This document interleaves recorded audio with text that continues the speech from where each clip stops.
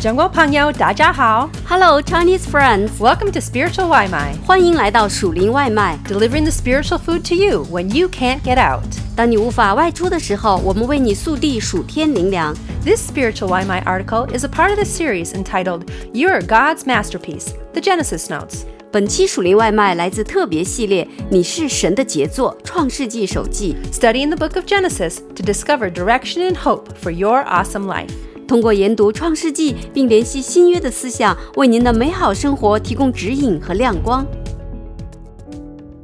Genesis chapter 16, the love triangle. God had given Abram the promise of descendants, but it seemed that this promise was taking a really long time to come to pass. The pressure was mounting. Abram and Sarai were not getting any younger, and they still had no children. The issue of having no children was not something only on Abram's mind. No children was also on his wife Sarai's mind. She knew God's promise and had been waiting along with Abram. Waiting too long. This waiting was not just affecting Abram. The waiting was affecting his wife Sarai. Both of them were waiting for God's promise. This is both a spiritual and physical promise and is connected to something so incredibly intimate. Their life as a couple, their life as a family, their future children. In the waiting time, we see human nature appear. Abram could believe God when God spoke directly to Abram. When God said, "Look at the stars in the sky," Abram believed. But now things were harder. The time waiting for the promise was difficult. Sarai gets involved. Sarai did something I think a lot of us do.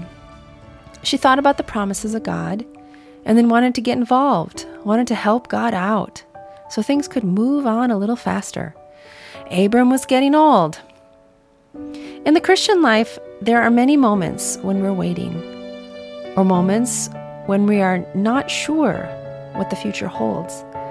Sometimes we feel we are in the dark and aren't sure where to go or what to do as we're waiting on God. Unfortunately, at those times, we can find ourselves finding our own way out, making the way instead of waiting for God to make the way. If we find ourselves in a dark place, not sure where to go as we wait on the Lord, the book of Isaiah gives us a strong warning. Isaiah chapter 50, verses 10 and 11.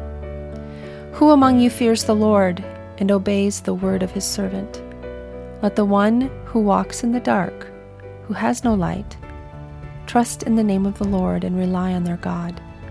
But now, all you who light fires and provide yourselves with flaming torches, go, walk in the light of your fires and of the torches you have set ablaze. This is what you shall receive from my hand. You will lie down in torment. So Sarai gives her Egyptian servant Hagar to Abram as a wife. Remember when this happened before? Abram gave Sarai away as a wife to Pharaoh of Egypt. And with this one move, generations were affected.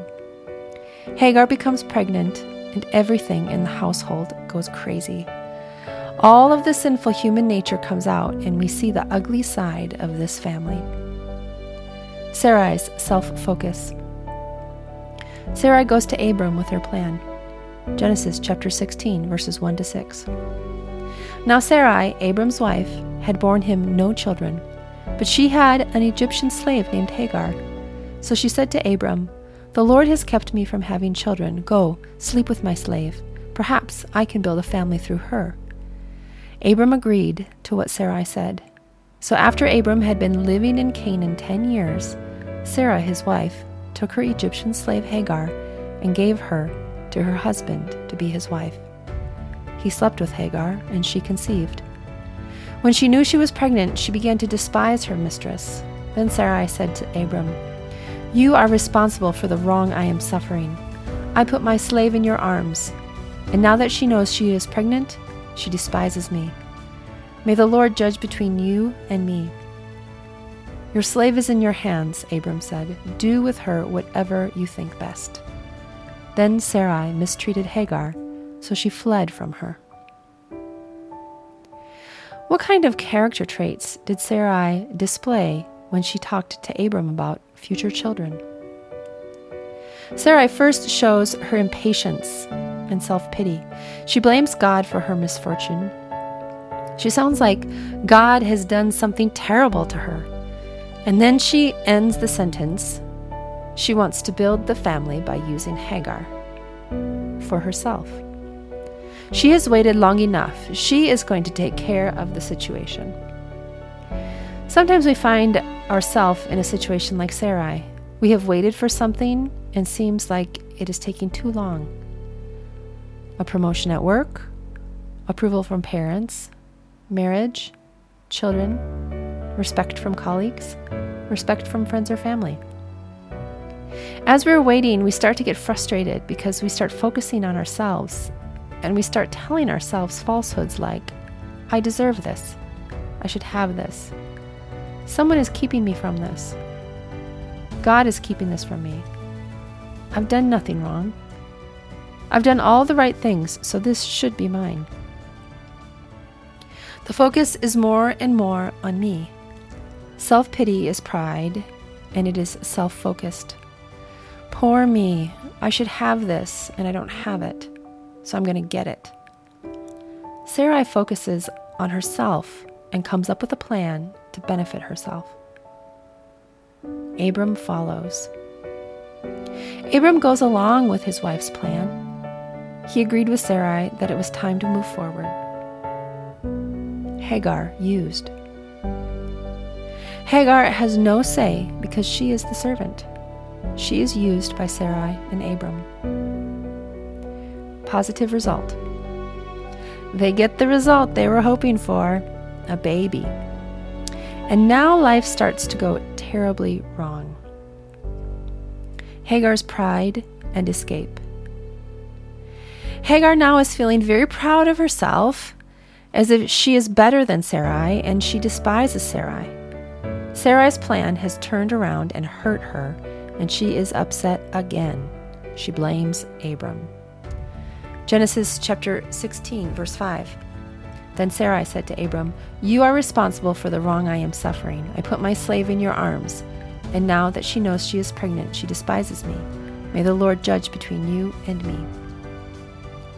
Abram told Sarai she could do what she wanted with Hagar.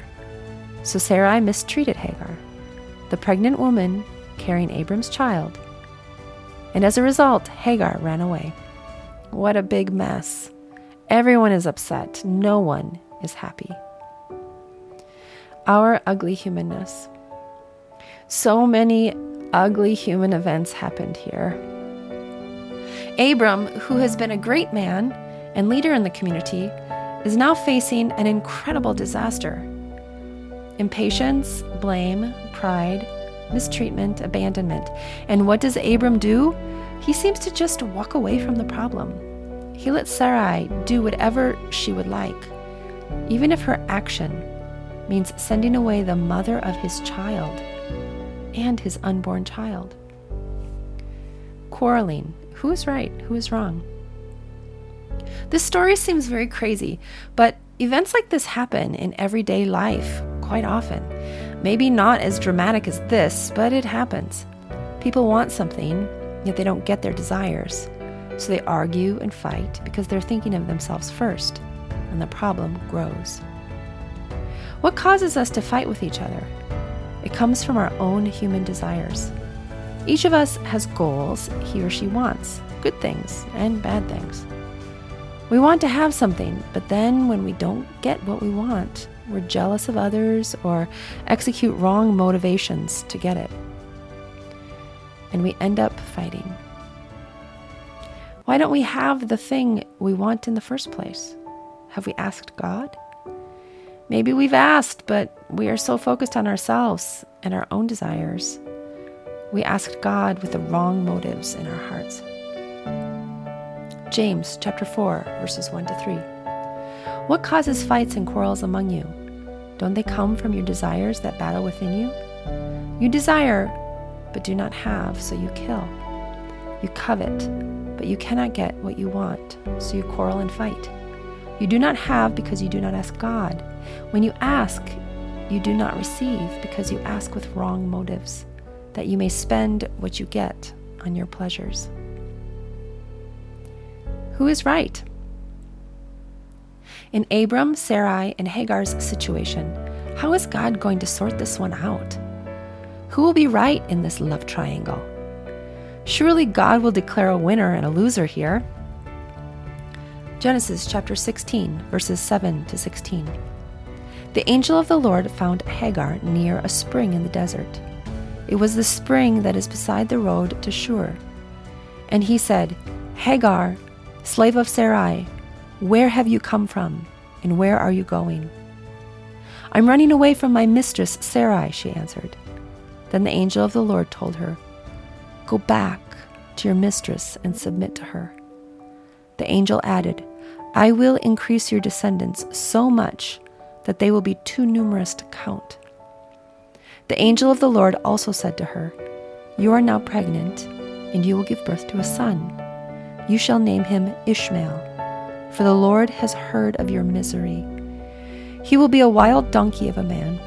His hand will be against everyone, and everyone's hand against him, and he will live in hostility towards all his brothers. She gave this name to the Lord, who spoke to her. You are the God who sees me. For she said, I have now seen the one who sees me. That is why the well was called Bir Lahai Roi. It is still there, between Kadesh and Bered. So Hagar bore Abram a son, and Abram gave the name Ishmael to the son she had born. Abram was 86 years old when Hagar bore him Ishmael. Now the angel of the Lord comes to Hagar. Basically, God finds Hagar and he asks her two questions. 1, where have you come from? 2, where are you going? She obviously was in the middle of things. There was a place she was coming from and a place she was going. This spring on the side of the road was not her final destination. She had run away from the problem, but she had not arrived at a solution. And this is where God finds her. God cares about Hagar. He wants to hear what is in her heart. God inquired, What is the problem, Hagar? Where are you going to go now? Hagar answers the first question, I'm running away from my mistress Sarai. But she has no answer for the second question. She has no future plan. God gives an interesting answer. He does not tell her who is right or wrong, but he tells her where to go. Go back and submit to your mistress. That would seem incredibly hard to do. That doesn't seem humanly logical. But then God gives her a blessing and says he will increase her offspring. And he tells her to name the child Ishmael. Hagar immediately responds to God and calls him by a new name, El Roi, the God who sees me. Notice, not the God who tells me I'm right and the others are wrong. It is enough for her that God sees her and her pain. Hagar obeys God. She goes back and she bears a son. And please note, the son's name was Ishmael, exactly as God told her. This means Hagar must have told Abram what happened. Abram must have believed her, and Abram agreed with Hagar to name their child Ishmael. God sees. Despite the big mess, God sees. God doesn't always give a clear answer, you are right and they are wrong, but he sees. The big mess didn't get taken care of at that moment. In fact, the mess would continue, and the fighting in Abram's family continues in the Middle East today. Maybe as we view the fighting there, we should remember this story. No one declared right, no one declared wrong. Just God seeing Hagar and him telling her to go back. The natural consequences would play out. The problems aren't over, but Hagar has the assurance God sees her. She is not alone. Let's always remember God sees us even in the midst of a big mess and painful events. In our humanness, we will focus on ourselves and want to be told we are right. But let us lift up our eyes and see the one who sees us. Am I in a mess? Are you in the middle of a mess? If you find yourself in a difficult situation with others, ask yourself some questions. Where did I come from? What did I want? Did I ask God? Am I focused on my own desires? Where am I going? Am I willing to follow God out of this mess, even if He sends me somewhere I don't want to go, like submitting to the person I'm running away from? Have I listened to God? Has He given me direction or vision for the future with Him? Is there something I want, but I am not getting? Have I asked God for this with the right motives? In your time of distress, may you meet the God who sees you and surrender your life to Him and trust Him to bring you through.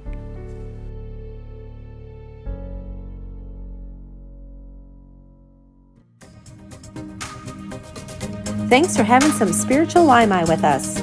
感谢你今天属灵外卖 We hope that you liked it and that it fed your soul. 希望你喜欢灵里满足 And we hope you come back for some more. 期待你再次回来 We love ya. 我们爱你哟